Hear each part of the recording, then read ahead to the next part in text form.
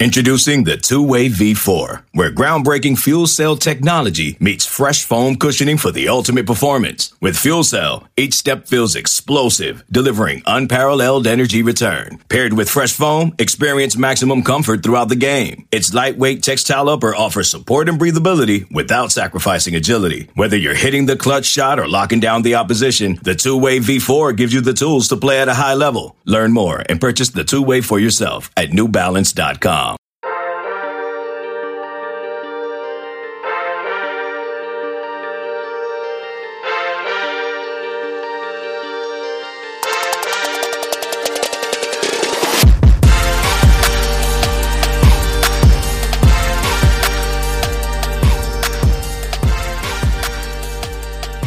Good morning, Bucknutters. It is Sunday, November 8th, 2020. This is the Bucknuts Morning Five. We will be joined by the People's Champ, Matt Baxendale, in just a minute. But as always, we start the show with the Dean of Ohio State Recruiting, Bill Kurelic.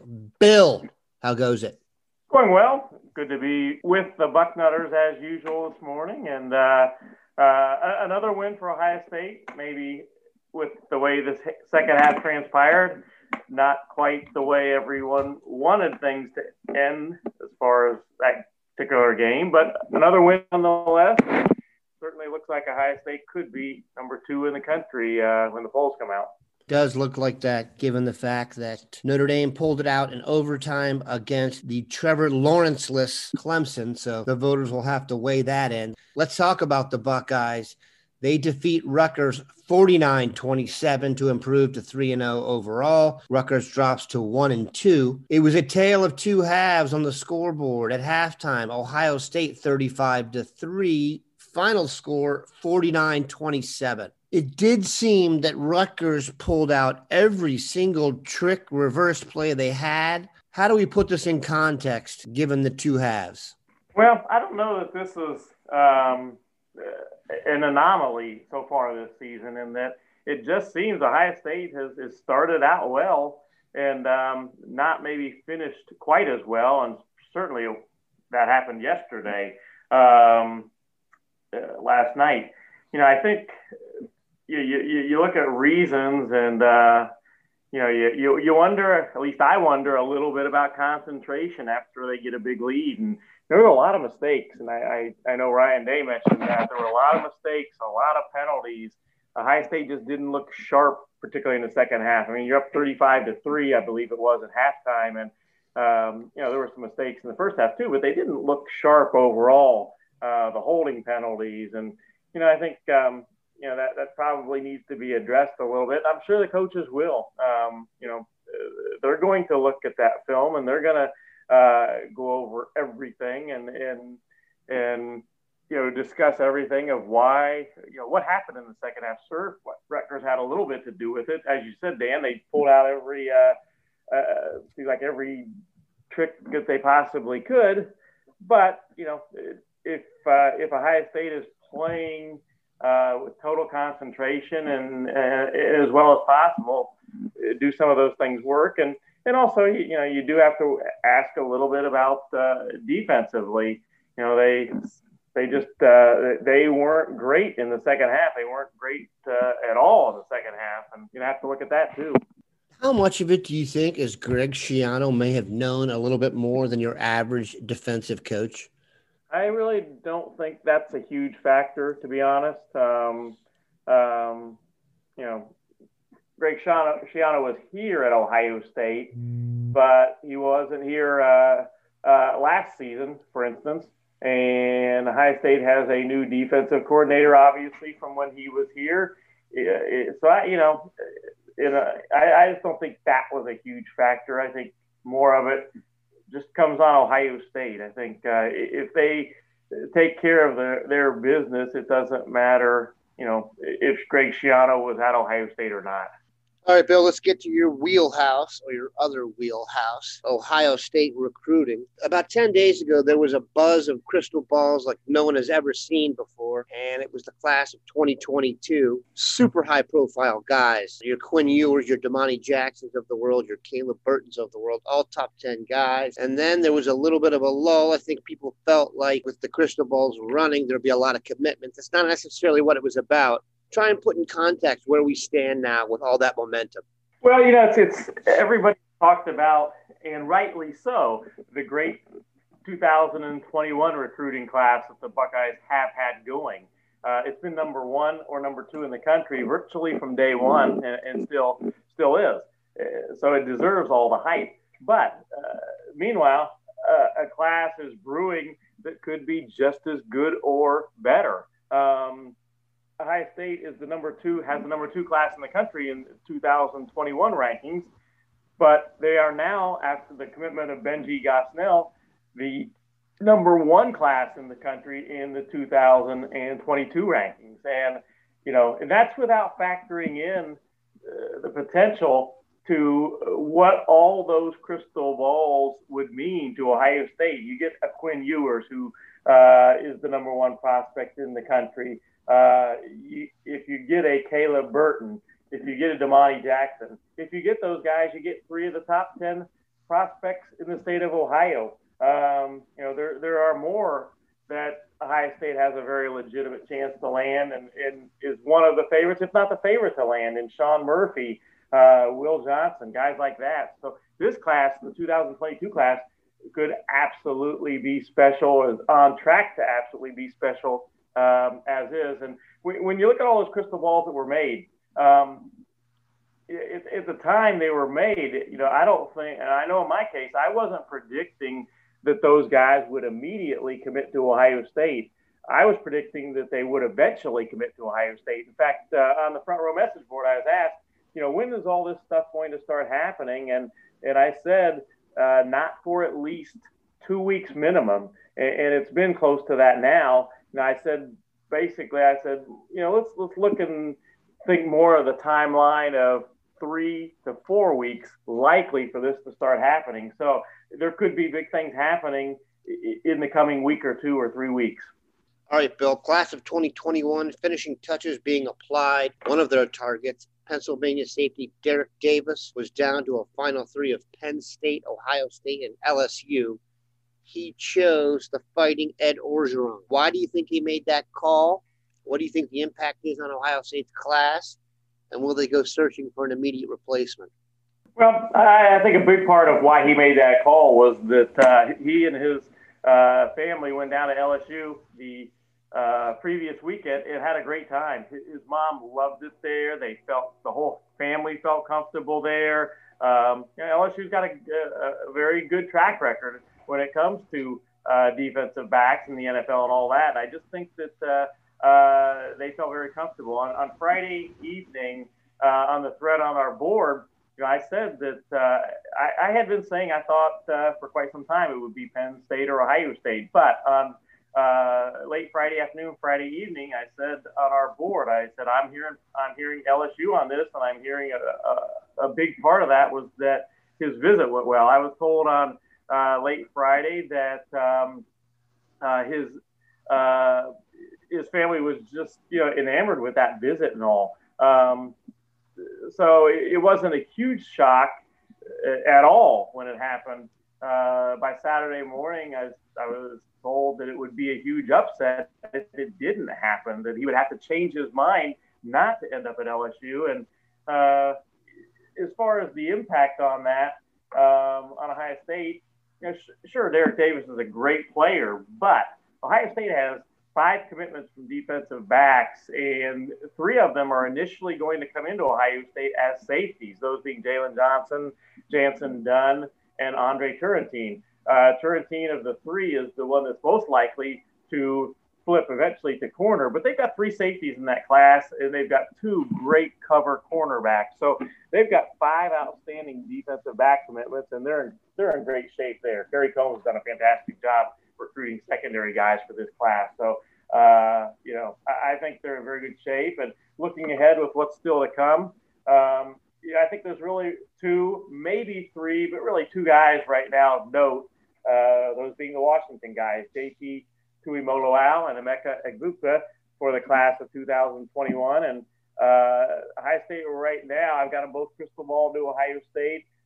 Not with tremendously high confidence level in JT, but I got them both crystal ball to Ohio State. The third guy to maybe keep an eye on is Rajon Davis. They're still recruiting him, the linebacker that's committed to LSU. I continue to hear that he would like to make an official visit, but that he's very solidly committed to LSU, and that if he does visit Ohio State, it would need to be an official visit, and we don't even know if those are going to be allowed. They don't call him the dean for nothing. We appreciate his wisdom on the current and future Buckeyes. Thanks, Bill.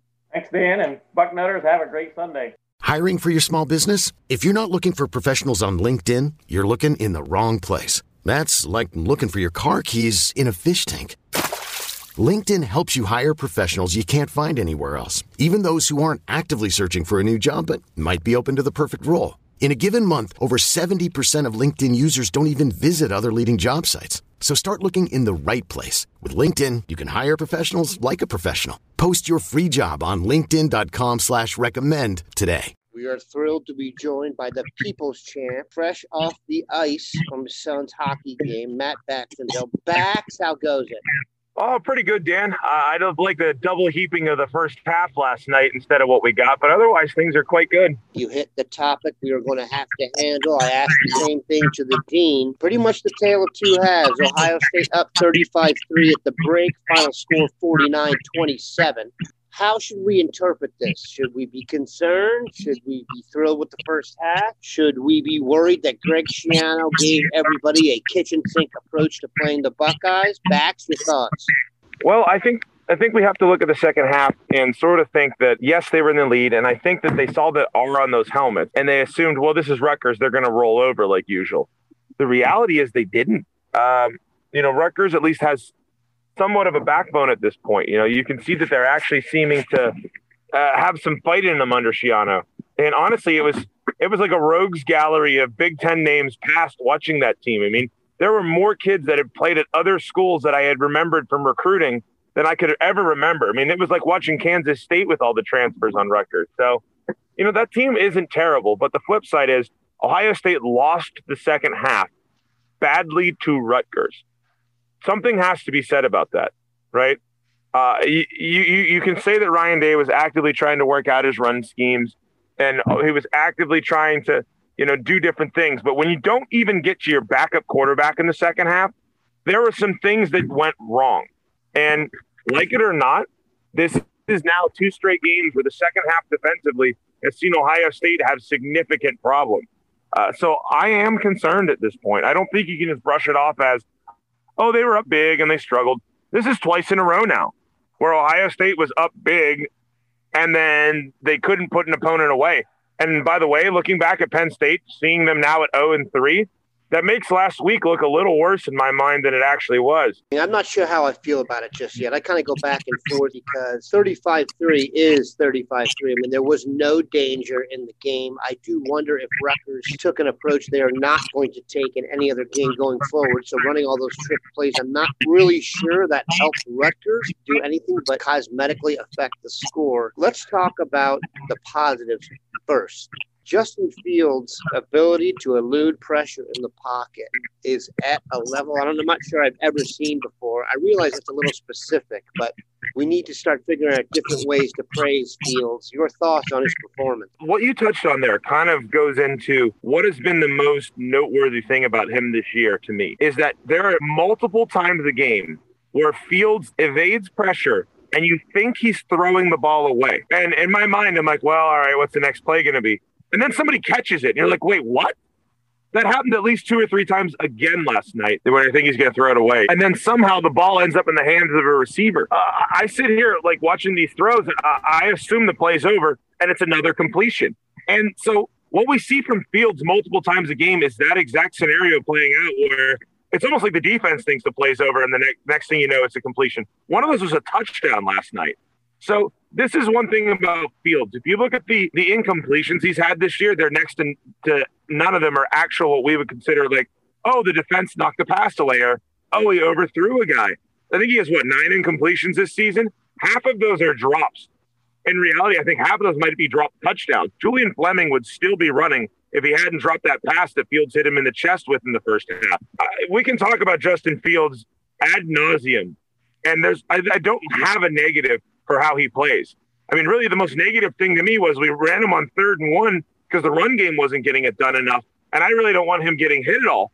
But at the end of the day, Justin Fields right now is by far the best player in college football. And I was joking watching our running game struggle last night a little bit. And I'm like, it's okay.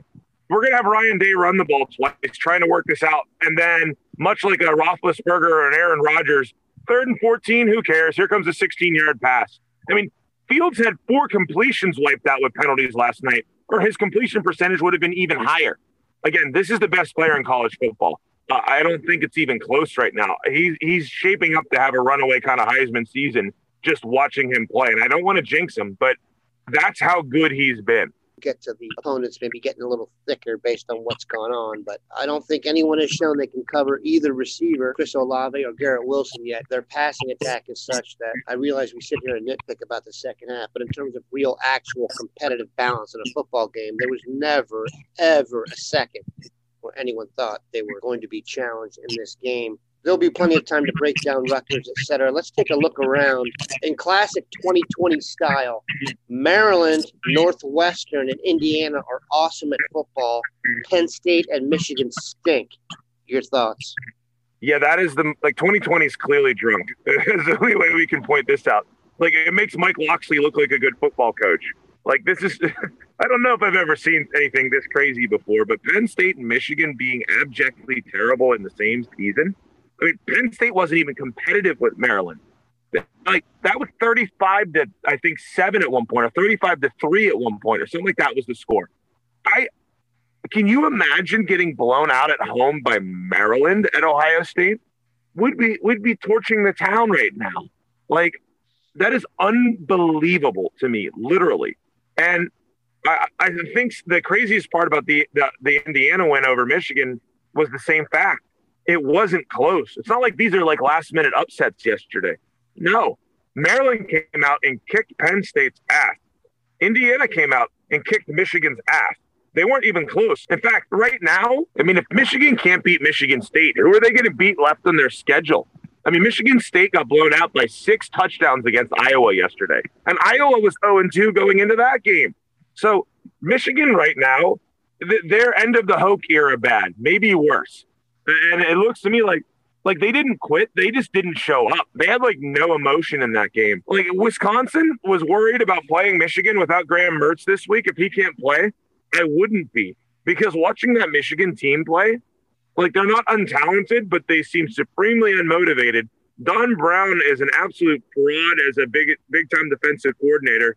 And the reality is watching Indiana and Michigan, the best Michigan-related coach on either team was Nick Sheridan, who's the offensive coordinator for Indiana. And if everybody recalls, he's the kid who came to the Horseshoe in 2008 to start for them whenever Rich Rodriguez came to town, and it was like 42-7 Buckeyes. That Nick Sheridan. Is he the guy who's going to take over for Harbaugh at this point? Because Harbaugh is thoroughly uninspiring. And he can say all these platitudes about how they're getting better, but they're not. They're not at all. They might not win half their games this year. That's how bad they are. And I think with Penn State, it's almost a certainty they're not going to win half their games either. Like, I was really interested to see Michigan and Penn State play, but now it kind of seems like the toilet bowl.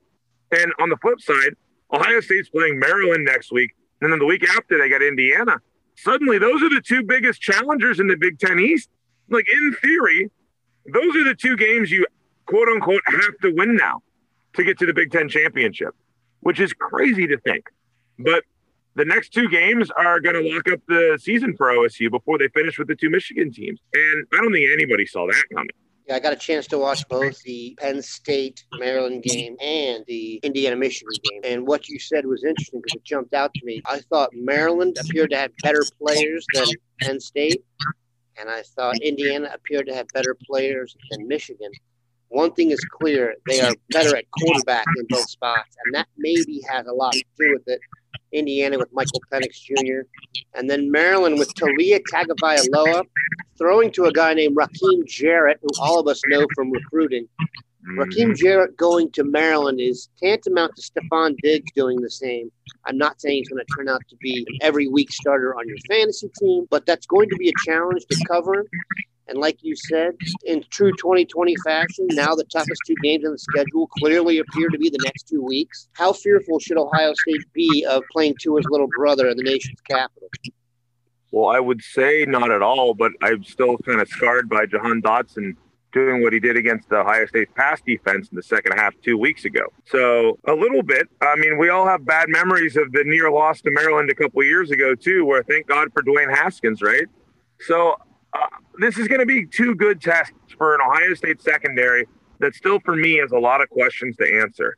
I'm going to be very interested to see, because it's not just Raheem Jarrett.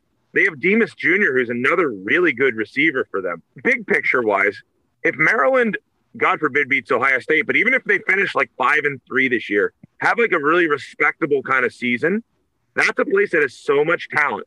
And from an Ohio State perspective, it's a place that's had a ton of talent that we've brought to Columbus. Chase Young, Dwayne Haskins. We could keep going. There's a whole list of them, right? If Maryland can show to be a respectable team on the field, Loxley's going to get more recruiting momentum and keep more of those kids at home. And that's going to make them a much more interesting team. They're kind of like Rutgers, where you say, look, there's a lot of local talent. These teams should be better than they are, but nobody's been able to keep the local talent home.